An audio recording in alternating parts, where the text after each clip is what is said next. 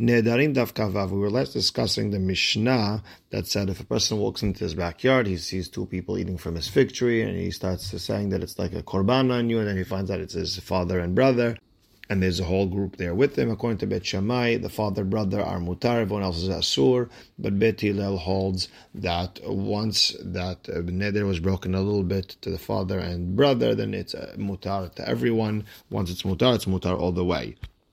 And we saw that this is the same mahloket that Hachamim had with Rabbi Akiva in regards to someone saying that I'm not going to eat meat or wine, and then they tell him what about Shabbat and Yom Tov, and according to Hachamim, that only Shabbat and Yom Tovim are allowed, and according to Rabbi Akiva, it's completely mutar. And with that, we're going to start Kaf He Amud Bet, 6 lines from the bottom, and now Rabba and Rabba with the He and Rabba with an Aleph, are going to explain what they think is the mahloket between Bet Hillel and Bet Shammai. So Amar Rabba, according to Bet Shammai and Bet Hillel, Kol Hechad Amar, whenever the person who owns the fig tree says, Ilu hayiti yodah she'aba benechem hayiti omer kulechem asurim chutz me'aba. Listen, according to everyone, if the person would have said that, had I known my father was there, I would have said everyone is asur except my father. Then okay, then it's pretty obvious that everyone's asur to eat those figs except the father. That's not neder shehutar mikzato. That's not a vow that we allowed a little bit. Lo nechleku. Where's the mahloket? Ela beomer ilu hayiti yodea she'aba berechem hayiti omer peloni uploni asurin ve'aba mutar. Had I known my father was in this group, I would have said that Reuven and Shimon are asur, my father's mutar, but he never would have said the word everyone. He never would have said the word kulechem. Meaning, I never even wanted you to think for even one moment that my father was part of this vow. So now here you got 2 pluses on your side. Number one, that in regards to the father, it is a mistake.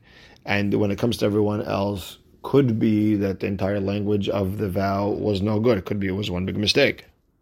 And that's why Bet Hillel holds the entire vow has collapsed and it's totally allowed. Now we hit Kavav Amud Aleph on the top. Verava Amar Rabba with an Aleph says, Dekul Ha'aman, according to Bet Shammai and Bet Hillel, Kol Echad Amar, whenever the owner of the fig tree says, Ilu Haiti Yodah She'aba Benechem, if I knew my father was between you, Haiti Omer Peloni Uploni Asurin Ve'aba Mutar, I would have said, Reuven and Shimon are asur, but my father's mutar. Everyone agree that since he totally would have changed the language of the vow, kulam mutarin, Bet Shammai, Bet Hillel, everyone would say it's totally mutar. Lo nechleku ela beomer. Where's the mahloket between Bet Shammai and Bet Hillel? It's if the fig tree owner said, Ilu hayiti yodah she'aba benechem, if I knew my father was in between you, hayiti omer kulechem asurin chutz me'aba. I would have said everyone is asur except my father. Now here, he's not changing the language or the text of the vow, because he said kulechem, just he's adding a little bit extra that my father is not asur. So here's the mahloket, is that extra, is that changing the entire vow or not? Bet Shammai savre like Rabbi Meir, Bet Shammai holds like Rabbi Meir, de amar tefos lashon rishon. You always go by the first part of what you said. Bet Hillel saver like Rabbi Yossi, and Bet Hillel holds like Rabbi Yossi, de amar bigmar devarav adam nitpas, that we go by the end of what a person said. This is referring to a mahloket in Masechet Temurah Daf Kafeh.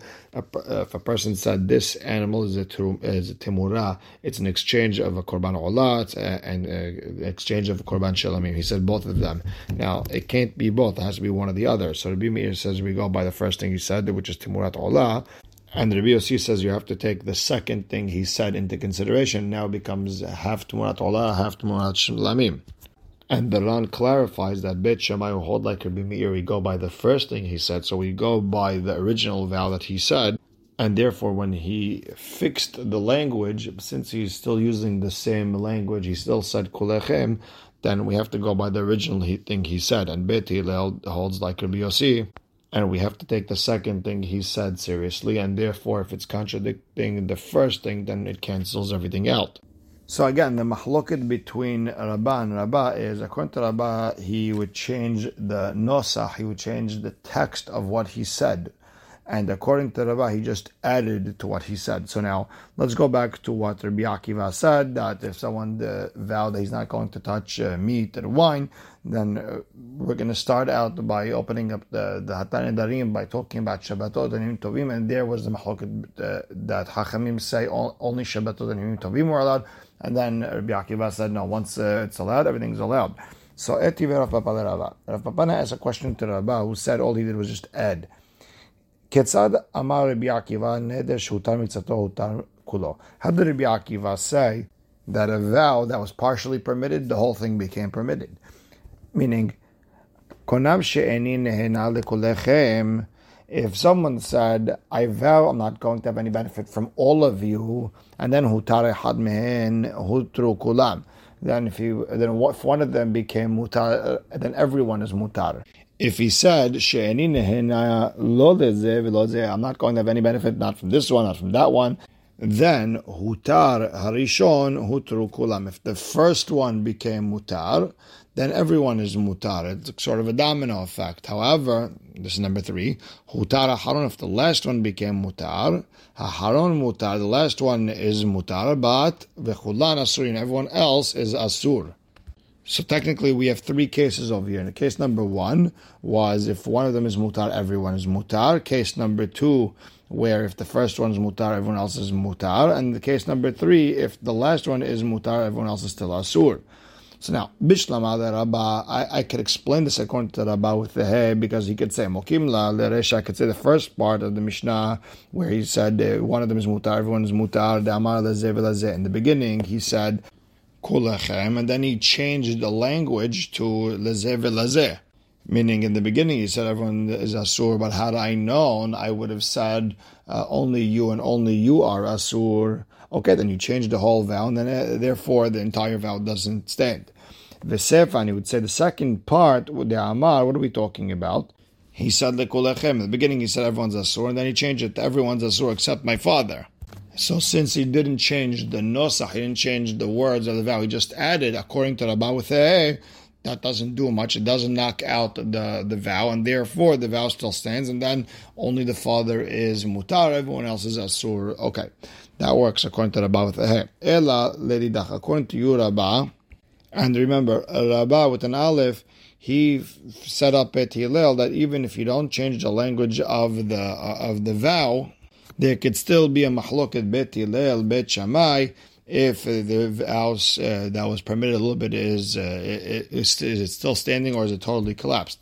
So Bishlama Resh, I understand the first part where you said that I'm not going to have any benefit from all of you. One of them is mutar, then everyone else became mutar. He could explain that. You're talking about a situation where you said everyone is asur, and then you change it to everyone's asur except my father. So you didn't change the nosach of the neder, and therefore if one of them is mutar, then everyone is mutar. The problem is ela sefa. Look at the second part where he said the amar lazeh v'lazeh. He changed the language of the vow. How could you say it's only Rabbi Akiva? Amai plige Rabbanan aleh. Why would Rabbanan argue? According to you, Rabba with an aleph, v'ha'amart, that when you change the language of the vow completely, divrei kol mutar. According to everyone, it's totally mutar, the entire vow. According to you, it's only a problem when they added on to the first nosach, but not when they changed it. So now Rabbah has a problem with Rav Papa. Why are you only finding problems with me? Ul Rabbah, but according to Rabbah, the Rabbi Akiva mini hasefa, but according to Rabbah's shita, Rabbi Akiva, right? According to Rabbi Akiva, does the last part of our Mishnah fit in? It said over there that if the last one is mutar, everyone else is still asur. How are you going to fix that? You want to say, like you said before, that he originally said that everyone is asur, and you're not changing the language, you're just adding on. Then he, then hu rishon, vehe, then hu achron. So who's the first, who's the last? Meaning in case 2, where we said, the first one is mutar and everyone is mutar also. And if the last one is mutar, then everyone else is asur. So who's the first one, who's the last one? Meaning this has nothing to do with who was vowed on first, last. This all goes by the change of the language of the vow. Ela, you have to say The Rabbah's answering for him and for Rabba Tehe.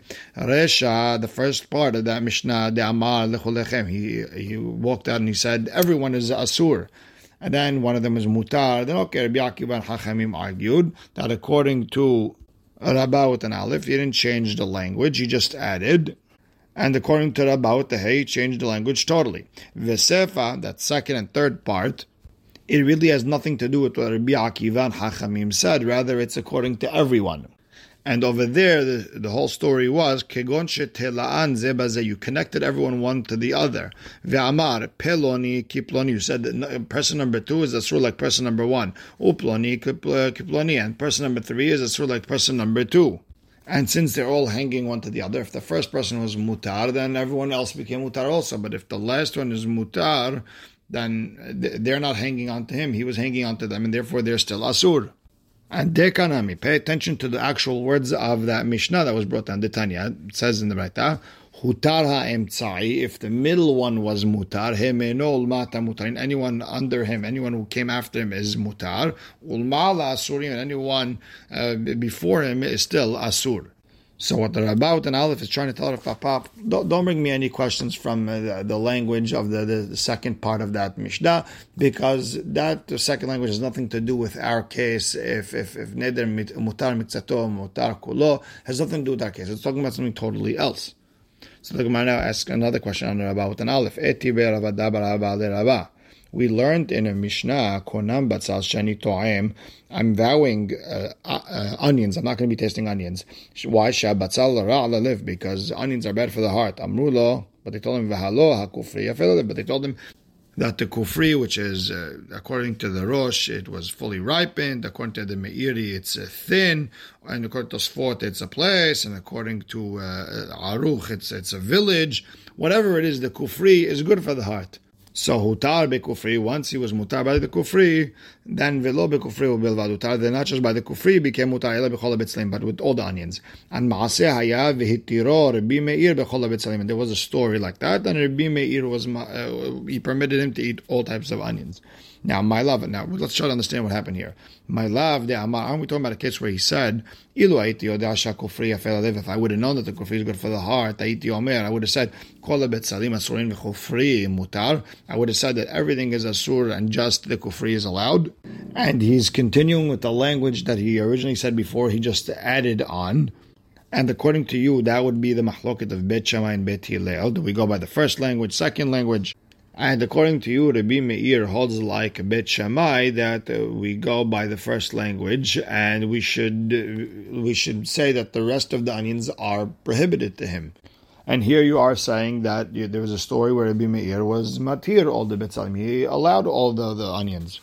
So Rabbah pushes back. Lord, that's not exactly what happened. We're talking about Be'omer, ilu hayiti yoda shakufri yafeh lalev. We're talking about with the person with the vow would say that if I would have known that this kufri onion is good for my heart, I would have said batzal ploni asur. I would have said this onion is asur, uve kufri mutar, and this one from kufri is allowed. Meaning, I could explain he totally changed the entire nosach of the vow.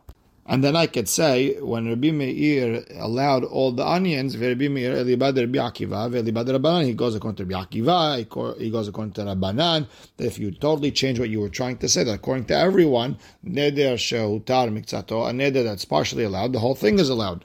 And we'll stop right here. Baruch Hashem le'olam, amen ve'amen.